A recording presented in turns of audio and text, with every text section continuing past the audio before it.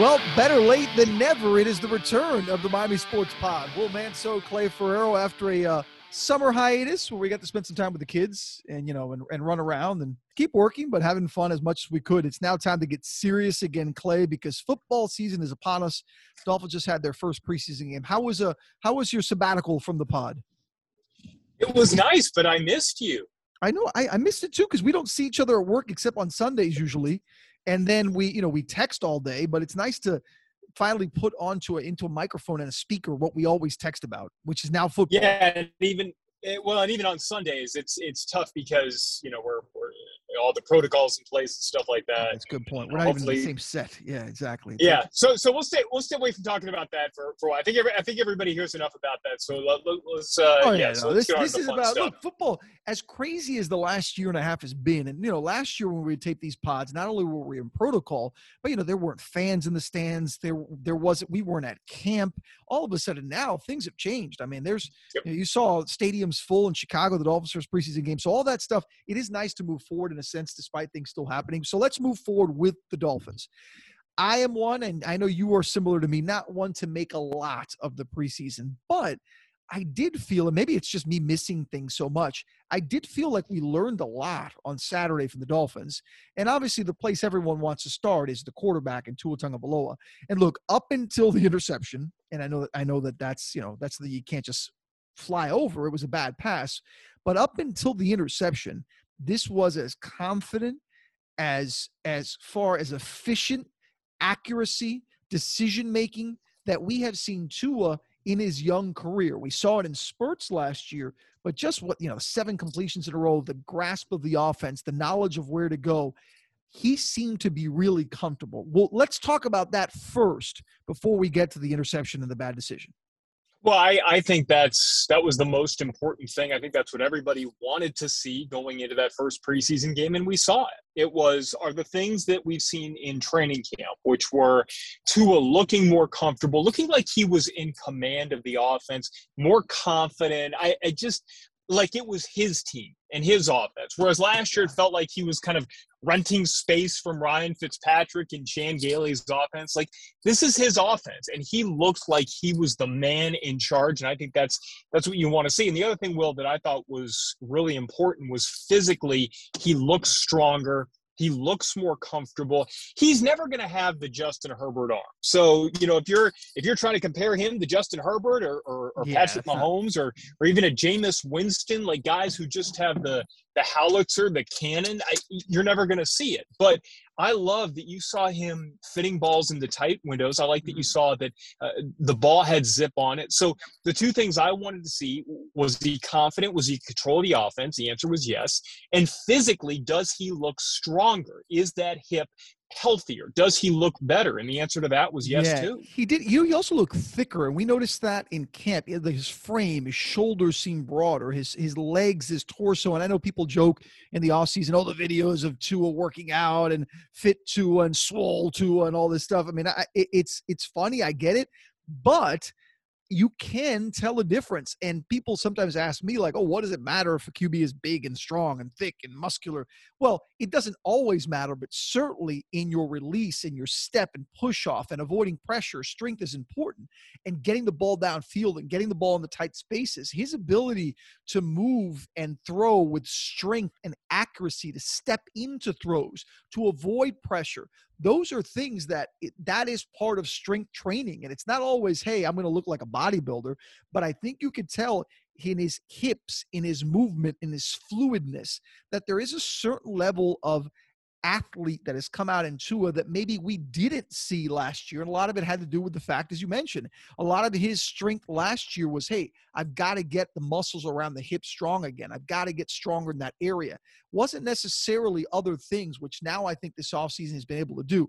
I thought his drive into throws, I thought, the one thing that we've seen in this weekend, right, from young quarterbacks, and let's start with the rookies that played, Wilson and Lance and these guys, and even Justin Fields, is the window that you have, and when you have to make that decision in that window is as tiny as possible. And Tua learned it firsthand from the games last year. And so let's go to the interception. What did we see? we saw a little bit of that rookie style still that he admitted after the game. Hey, in the NFL, you can't throw over the middle late. You have these windows open and you got to make that decision and make the throw. He had a receiver open in the end zone initially or toward the end zone. He waited that frame, that extra second, went back to it, through the interception and the double coverage. But he recognized that. And I think that's the difference in Tua, that he learns from it, where the rookies now are really getting that sense now for the first time. Tua dealt with that last year. I think the mistake you saw him make is acceptable because he recognizes, hey, man, I looked good throwing into these tight spaces and quick decisions. But I also learned, like last year, when you don't make that quick decision in the NFL, they will make you pay.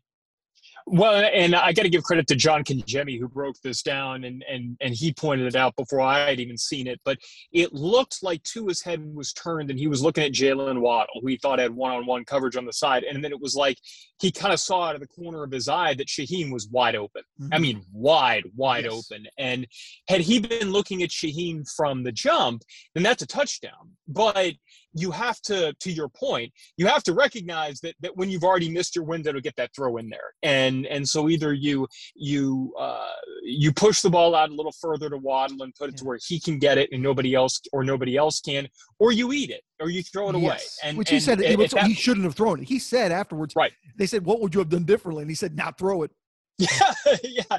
And look, I'm not going to sit here and excuse an interception that was a bad decision, and it was bad all around. It could absolutely cost you a game. Yes. And yet, I mean, I think this is Captain Obvious speaking here, but you'd rather have that happen in the preseason than during the regular season. And once again, I like the fact that overall he was willing to be aggressive. And here's the other thing we haven't even talked about yet, Will. Mm-hmm. No Will Fuller. No Devontae Parker. You're out there and you're playing with and look, I think Mac Hollins may well contribute to this team, but you're not going to have him as your leading receiver. So I think the fact that he was willing to be aggressive with players that likely aren't going to be your first and second options for the most part outside of Gesicki. I felt like that was really important, especially in a preseason game, and it can only lead to better things once you get the top tier wideouts on this roster out there on the field. And you said it. Look, and I think that's what we have to turn our attention to next is he was playing without his main weapons. And, Jalen Waddle's going to be phenomenal, I think. I mean, the little bit we saw, he didn't catch a pass, but that punt return in space, you saw his wiggle ability and his speed and his stop and go ability. I mean, that's going to be frightening if you can find a way to get him in space in the passing game or on reverses or whatever it may be, bubble screens, you name it, just get him in space. And this kid is going to make plays. But he didn't have Devontae Parker, as you said. He didn't have his new weapons in Will Fuller. He didn't have Albert Wilson, who's looked good in camp, and it's essentially a new weapon because he wasn't with Tua last year and opting out of the season. So when you see him with those guys, you're going to feel even more comfortable because those guys on their own can hopefully create, and make plays for Tua, not vice versa. We saw a lot of tight window throws on Saturday from Tua, and that's great, but you don't want to live like that in the NFL. You don't want to live where every pass. The Gesicki play, the 50-yard play was the one place where he had a little distance, but other than that, most of the passes were tight window, really nice ball placement and location by Tua, but that's not the way to go, obviously, over the course of an entire season in every game. Now, let's turn it over to the other weapons, and you figure that Gesicki is going to be a target. You figure that Waddle's going to be a target. But to get to those guys, you need the offensive line to protect. You need the offensive line to block for the running game, and you need those running backs to make plays. I think the one part that we're not exaggerating or I think overanalyzing is the offensive line questions. I thought as a whole, the offensive line was just okay, right? But I thought the problem was part of the part where it wasn't okay was in the run game, which obviously it opened up holes and in short yardage situations. But also Austin Jackson didn't look good. And where Tua, you talk about Tua and a young player learning from a rookie year, you would hope that Austin Jackson could do the same. And this isn't to say he can't. Obviously, it's one preseason game. But what you would have liked to have seen a little more comfort from him there, and you didn't. There are questions along the line on who plays and where. There are still, Clay, I think you agree with me, a lot of things that worry me about this offensive line with 2 preseason games left and the regular season right around the corner. Yes, and you can look at this 2 ways, and the first one is kind of where I'm leaning right now, and that's that the Bears are a really, really good defensive front. And I'm going to wait and I'm going to see what happens against Atlanta, who does not have a good defensive front. And so if you see the same sorts of things next week, then that's a problem. On the flip side of that, preseason is you're not going to go up against defensive fronts that are gaming a lot. You're not going to have a lot of stunting. It's a lot of man on man, and you really should be able to win those battles. That really does tend to favor the offense. And so on one hand, I'm not pushing the panic button. And I did think there were some times when they did give Tua time, and he mentioned that after the game. And you are playing against a really good Bears front, and yet at the same time, game one in preseason games, it does kind of lend itself to that. So, if we're seeing a little bit of improvement next week and in week 3 of the preseason, when you would expect it to be more like the dress rehearsal type game, then I'll feel better about it. I don't want to see the same sort of performance the next couple of weeks, and in particular against an Atlanta front that is flat out bad. Yeah, and I think that's why I've been asked a lot in the last day or so from Dolphin fans in general on social media, and just friends of mine who texted, "Hey, what'd you think of the game?" And I keep going back to the offensive line. It's an area of concern because, look, Clay, you and I talked about this last year, not even about the Dolphins. Offensive line play in the NFL is really bad. It's just generally, it's just bad. Like, being a Giants fan, I mean, the Giants didn't play Daniel Jones, Saquon Barkley, Kenny Galladay, a lot of key guys in their preseason opener. But their offensive line was the main offensive line, and they looked terrible. And they couldn't open holes. They couldn't block. And this is a line that, invested in a second-round pick a few years ago, Will Hernandez at guard. They invested in a first-round pick last year in Andrew Thomas. They've invested in this line, as have the Dolphins. I mentioned Austin Jackson, a first-round pick. These are guys that have taken the first, second round. And in general, you don't see a lot of good play, and that's concerning. That's concerning for young quarterbacks because the evolution of a young quarterback and the development, a lot of it stems from time. Now, if you don't have time, you want to have playmakers at least. And I think this is where the fear with the Dolphins and fans is, okay, if your offensive line is going to be, let's say, or middle of the pack, right? I don't want to call them bad, but just okay, then you hope that you can have playmakers in the ground game that can make plays out of almost nothing. They just need small creases and holes. And I'm not sure in the backs the Dolphins have right now, we are going to see that. And that's the part that concerns me. If you had a stud back with this line, you say, oh, hey, whatever they create, he'll find a way. I don't think you have that right now. And I don't think you can have two average offensive line, average running backs and expect the ground game to be successful. Yeah. And the only way that it's going to be is if this Dolphins passing attack becomes the greatest show on turf part 2.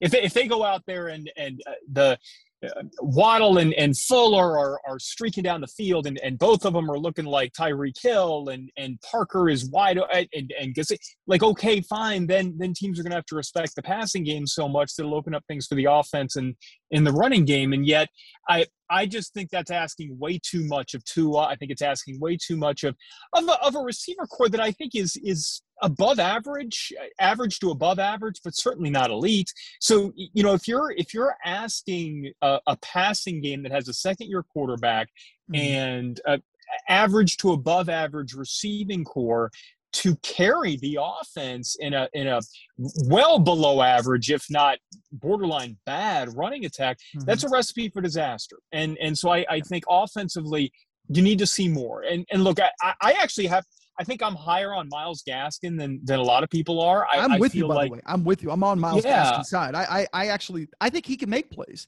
Is he elite? Right, no, but right. I mean, I think he can make plays, but I do think there's a limitation there as far as, you got to give him space and allow him to create. We saw him last year in the open field. When he'd get loose, he'd make some big plays. Put it this way, you put him behind the New Orleans Saints offensive line, I think he could do really, really well.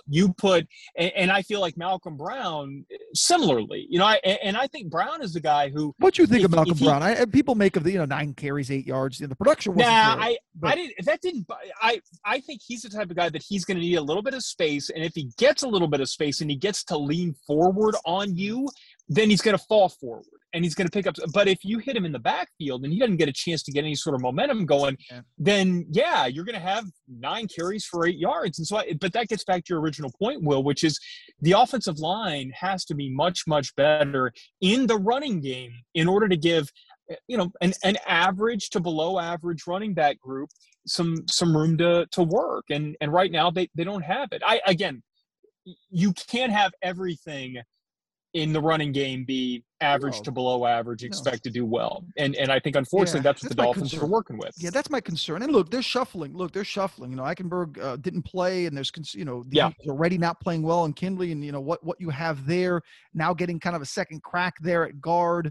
And I mentioned Jackson already. All of these are young players that you expect growing pains. But here's the thing about the Dolphins that's different, right, for the last few years, is I think we both agree, and I think nationally it's starting to get that way, and I certainly think locally that the Dolphins can be a pretty good team. Like, I'm not going to sit here and tell you in the middle of August with 2 preseason games left and a few weeks left of the regular season, hey, this is a Super Bowl team.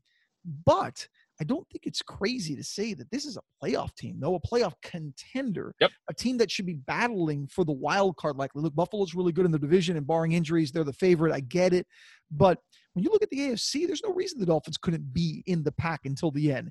So that said, you hate to waste key positions in years in development. Like, it's great. If these guys develop, it's great. But they don't have much room to wait this year. Hey, let's hope the offensive line comes together. No, because they've got playmakers. And we haven't even talked about the defense, which we will in a second.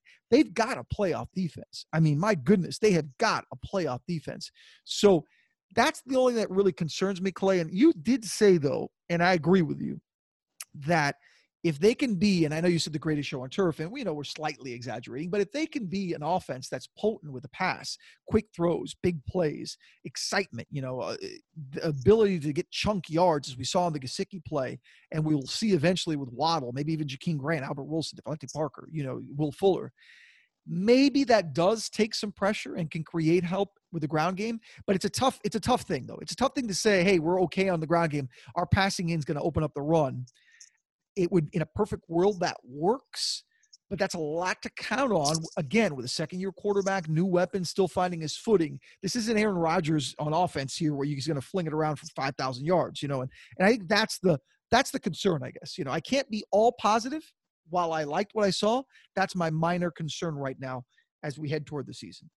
Yeah, and so let's put this in context, because we're speaking about the offense in a vacuum, and we started off talking about the passing offense in a vacuum, the rushing offense in a vacuum, and then how it all comes together. To me, if this offense can be average, I think this team can be really, really good and really dangerous. I'm that high on the defense. I think the defense is outstanding.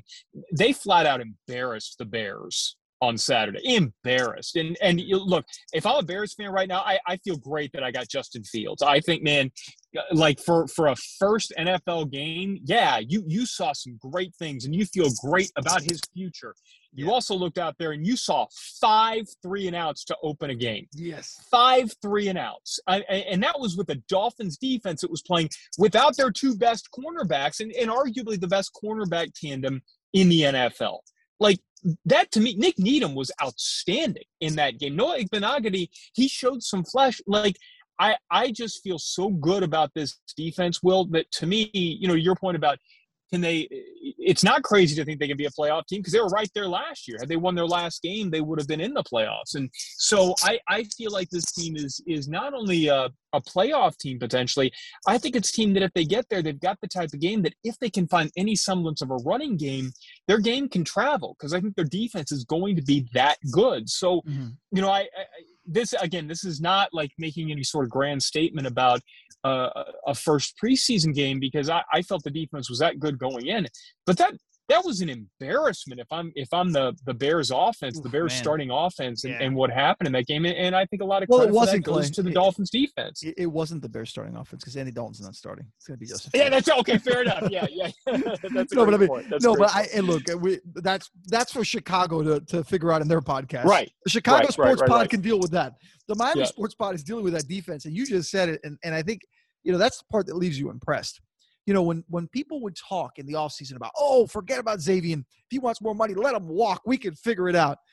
No, that's not the way it works. You can see why Brian Flores, Chris Greer, front office, ownership, you name it, the Miami Dolphins organization said, you know what, Xavier, we're going to figure things out, because you can see the Dolphins have depth on defense. Nick Needham, I played well.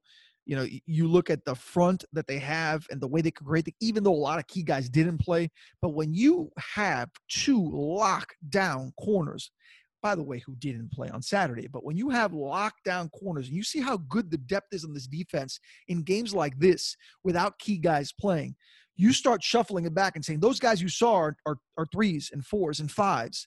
And you bring in that front core and that core of that defense. And again, I bring up those two corners because that's where, in the NFL, that's where you live and die, right? If you can't stop the pass, you're dead.